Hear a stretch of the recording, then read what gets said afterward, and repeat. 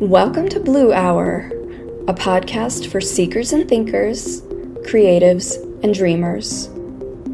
Here we'll be exploring the convergence of shadow and light, the mysteries of life, and the musings of the soul through psychology, art, and spirituality.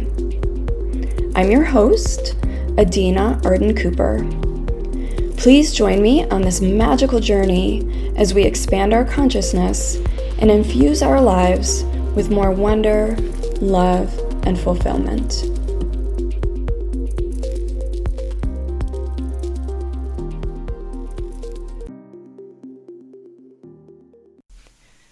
Welcome to episode 1 of Blue Hour. I am so excited to have you join me on this journey.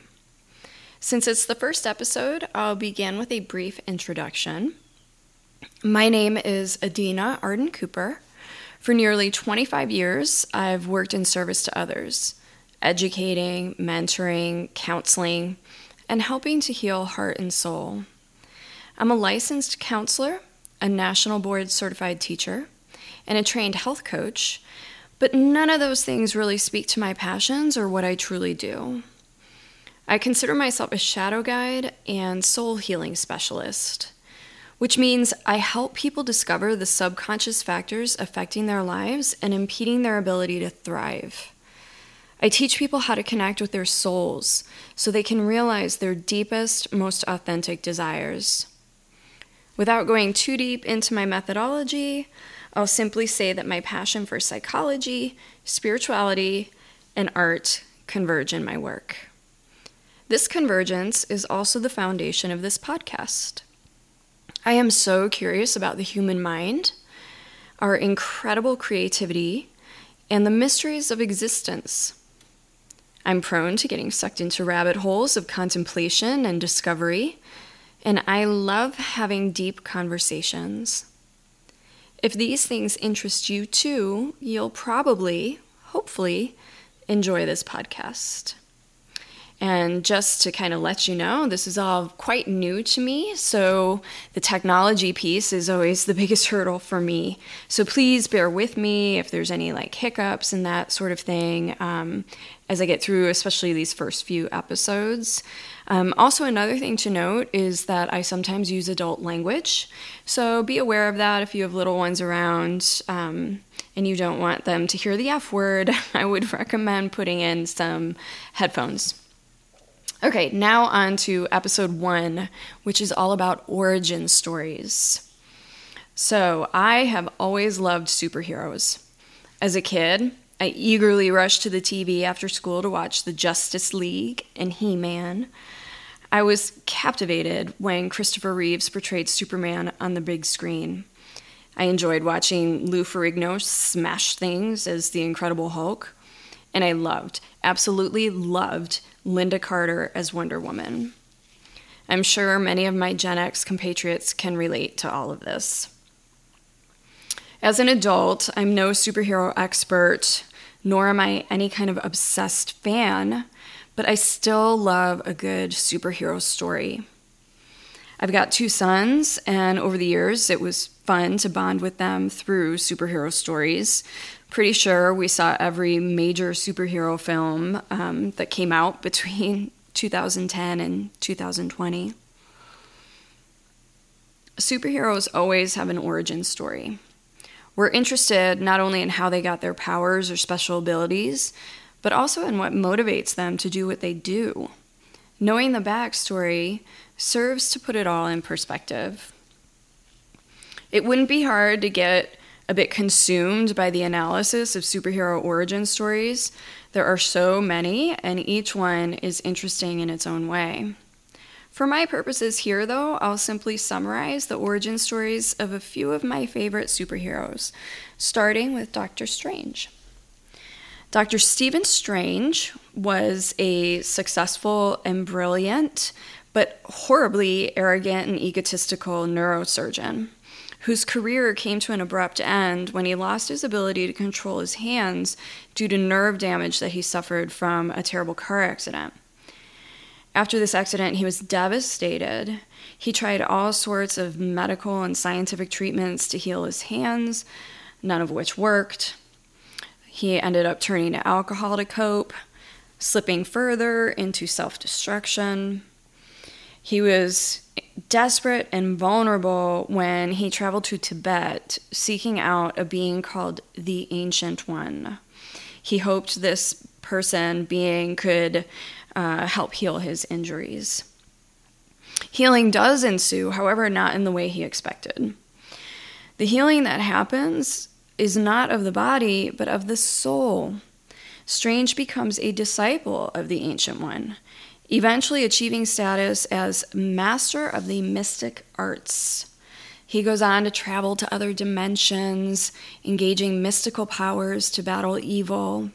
I love this story so much. It just speaks to the power of spirituality, the benefit of taming the ego and seeking power within. In this story, Strange had always had deeper emotional issues to attend to, even before his accident. When he was forced to lose the ego identifications that led him to believe in his own superiority, he could no longer deflect or hide from his pain anymore. Profound inner exploration and significant shifts in perspective led him to realize his true power. There's something for all of us to take away in that. Another origin story close to my heart is that of Batman. You may have heard this story before. It's pretty popular, but as a young kid, Bruce Wayne was leaving a movie theater with his parents after seeing a movie when the family was mugged. There was a scuffle of sorts, and a couple of shots got fired, and both of Bruce's parents were killed right in front of him, obviously traumatizing the child. Bruce vowed to exact revenge by becoming an enemy to criminals everywhere. His parents were wealthy. He inherited their fortune, which provided him with the resources needed to fund his crime-fighting operation. He dedicated himself to this mission.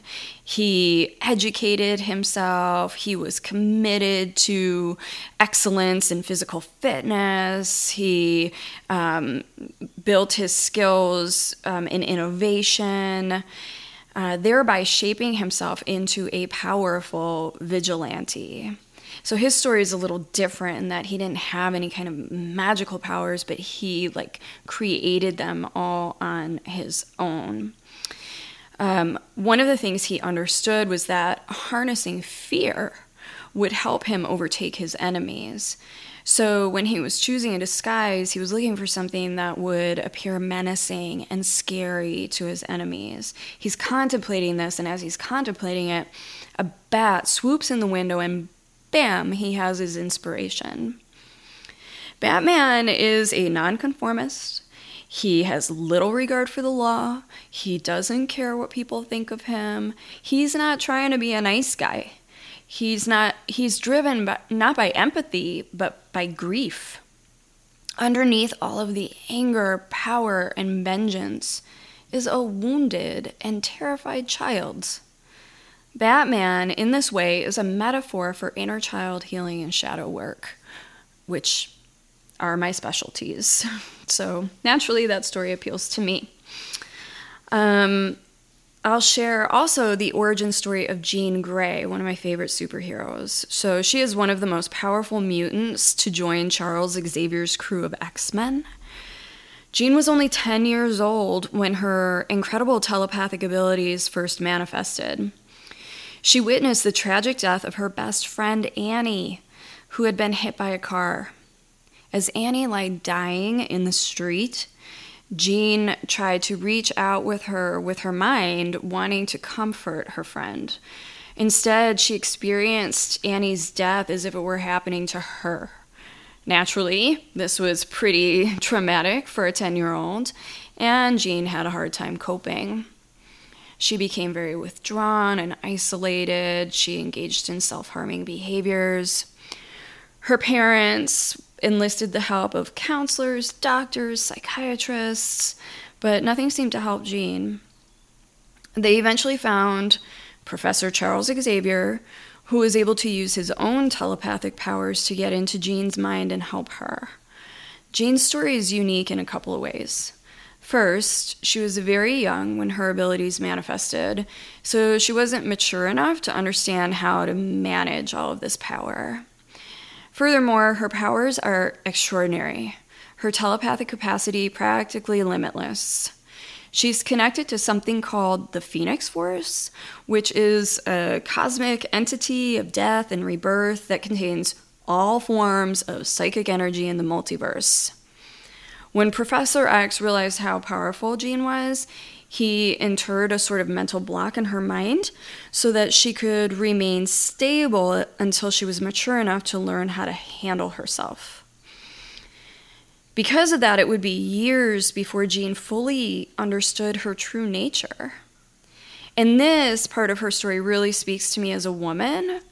In my opinion, Jean Grey is a sort of mascot for all women who've been cut off from their power, prevented from discovering or knowing their true abilities due to external fear, other people's fear, or because they were required to conform to certain standards of behavior appropriate for their gender. Because of patriarchy, holding women back. Superheroes are not the only ones with relevant origin stories, of course. Their villainous counterparts have them too. So these quote-unquote bad guys are typically motivated by their own pain and sometimes often have good intentions somewhere in their darkened hearts. Consider Thanos, enemy of the Avengers. Thanos wants to kill off half of all human life in the universe. Why? Well, because when he was young, he witnessed and experienced incredible loss and pain when his homeworld was destroyed due to overpopulation. He's trying to prevent this suffering by eliminating the entire problem. Of course, he does so without regard for any kind of life and quite violently, but, in there, he thinks he's doing the right thing. Same goes for Magneto, who is Professor X's former buddy turned enemy in the X-Men series. Magneto was an Auschwitz survivor. So because of the atrocities he witnessed, he doesn't trust humans. He believes that the humans' propensity toward hatred, bigotry, and violence is an inevitable threat to mutants, whom he strives to protect at all costs. And given what he's witnessed, can you blame him? Art of all kinds has always reflected society and culture. Even, perhaps especially, pop art, such as comic books and superheroes. These stories are more than mere entertainment or sources of big box office revenue. They're a representation of humanity. Origin stories specifically tell us about our main characters, which helps us connect to them on an emotional level. Of course, these kind of stories also paints a broader picture. They tell stories, narratives related to themes like politics, crime, or technology that speak to what we're all experiencing collectively. So they provide us a snapshot of culture and society in that way. Consider for a moment which superheroes are your favorites. What is it about their stories that resonates with you? And what does that say about you? If you've ever been to therapy or counseling, then you've probably told your origin story. Therapy tends to include inquiry into the origin story because it's essential to know where one has been to understand everything that comes after. And no matter how good your childhood was, there's an inner child in you who may need some attention or comfort for one reason or another. No parent is perfect, but even when home life is great, we still live in a very imperfect world, which of course affects us growing up. One of the first things I like to do with my clients is collect their stories. Not just the origin, but the whole thing. I ask people to tell me about their lives from as far back as they can remember. This is such a potent exercise. First of all, have you ever sat and told anyone your entire life story? It's intense. It's also quite healing to have a safe container for your story, to actually speak it aloud and to be witnessed in that. I give people permission to share as much or as little as they like when we do this, and it's fascinating to me to observe the differences in how personal stories are told. Some people go into incredible detail, while others reveal as little information as possible. And some people genuinely can't remember their own lives. Of course, none of that is right or wrong. It's all just very personal in how someone tells their story. And honestly, it's not only the story I'm interested in. I notice not only what or how much a person shares, but how they tell their story. I notice their speech, body language, and I can sense their energy as they speak about things. All of this information helps me help them. It helps me meet people where they are, and then together we figure out where they want to go and map out how to get there. No matter what your story is, you can change it if you want to. Of course, you can't change the things that you endured or experienced, but you can change your perspective. You can change the stories that encompass the events. The stories that tend to form in childhood when you're too naive to understand all of the complexities and details of what's really going on around you. Children are naturally egocentric, so when things are fucked up, they tend to think that they're the problem. Of course, it takes a lot of effort to undo this faulty thinking.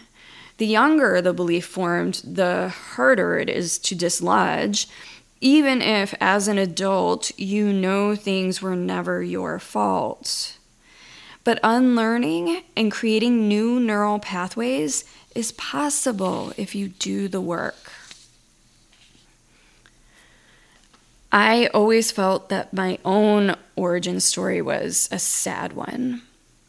My parents weren't exactly equipped for the responsibility of parenting.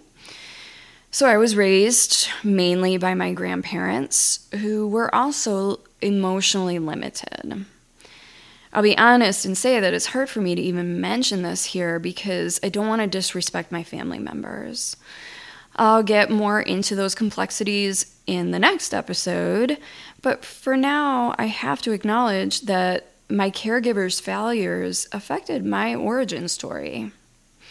I always felt like I was a mistake, like I was never wanted, and therefore never should have been born. I devoured superhero tales as a kid because I desperately wanted to believe that there was a magical way out of suffering. These stories sparked my imagination. They made me think that maybe there could be some unexpected benefit to miserable experiences, which gave me hope. As a child, I felt so ignored and unseen. I wanted to be special, to be worthy of admiration, respect, of a love. I remember spinning and spinning around in my backyard, believing deep in my heart that at some turn I would become Wonder Woman, only to fall to the ground in a disappointed heap every time. Eventually, that disappointment calcified into an almost immutable chunk of negativity and hopelessness. The story I told myself became a boulder I was lodged beneath that I eventually learned to live with and drag around with me. Fucking exhausting. I've spent my entire life engaged in some form of deep, inner, transformative work. For a while, I was like Batman, angry and dark. Eventually, I found solace, like Dr. Strange did, in spiritual and esoteric learning. At times, I've been like Jean Grey, reckless, powerful, and destructive. Over the years, I've managed to dislodge myself from that terrible boulder. Well, mostly anyway. I mean, it's still there, but I've learned and I'm learning how to let it go. A huge part of that is in rewriting my origin story. Instead of perceiving myself as a sad, traumatized little girl, I now see a sweet, creative, and wise young person. I'm increasingly aware of the hero that special girl would grow to become. I often consider, who would I be today if I had felt safe, seen, and loved as a child? Then I strive to be that person, a confident, capable, open, and loving woman, which honestly sounds a lot easier than it actually is. I have to work with, heal, and reassure many wounded parts of me who still think I'm a vulnerable kid. I get a bit irritated when people say things like, I tried counseling and it didn't work for me. While I respect and understand that counseling isn't necessarily the best way for everyone to do healing work, this statement is a cop-out. Say you didn't like it. Say you made the conscious choice to find another healing modality that's a better fit for you. Or honestly admit that it scared you. But don't say it didn't work for you. Counseling isn't a magic bullet. It requires your investment in all the ways: time, money, and effort. It's not necessarily fun, and it takes a heck of a lot of courage. It also requires a solid relationship between you and your therapist. Too many people just choose this person based on who accepts their insurance or who's conveniently located or something like that, but it's really important that you find someone who is the right fit for you. You have to trust them enough to be vulnerable with them. And you also have to know that your healing is ultimately your responsibility, not theirs. And as an aside, I'll share here that if you're not sure how to choose a therapist, I have a post on my website titled appropriately, How to Choose a Therapist, to help you do just that. Go to firebirdcreative.me, and under free content, you'll find my blog, and it's there. Now, I invite you to get out a notebook or a journal, piece of paper, whatever, something to write with, to reflect on some questions. And I encourage people to actually write these out rather than just think about your answers. Writing slows you down. It helps you go a little deeper with the thought process, and more will come of it if you actually put pen to paper. So the questions I want you to ponder are, what has been your origin story? How has that story defined you? What wound have you been operating from? What justice have you been seeking? Is this what you want? Does this story you've been telling reflect who you truly are or who you truly want to be?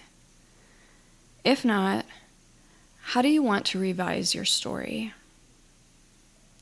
There are so many factors that contribute to our origin stories, that comprise our identities and sense of self, which of course affects how we experience life, what we accomplish, who we partner with, how we pass our brief blip of time on this earth. Season 1 of Blue Hour will explore some of these factors, providing food for thought and hopefully some inspiration for transformation. I hope you'll join me next time as we go deeper in episode 2. Until then, sending you all blessings and love. Be well. Thank you for listening to Blue Hour. To find out more about me, Adina Arden Cooper, and my work, visit my website at firebirdcreative.me. You can also follow me on Instagram at fire.bird.creative. If you liked this episode, please share it. And if you like this podcast, please review and subscribe. Join me for the next episode. Until then, I'll leave you with the words of Rumi, famed 13th century Persian poet, scholar, and mystic. Wherever you are, and whatever you do, be in love.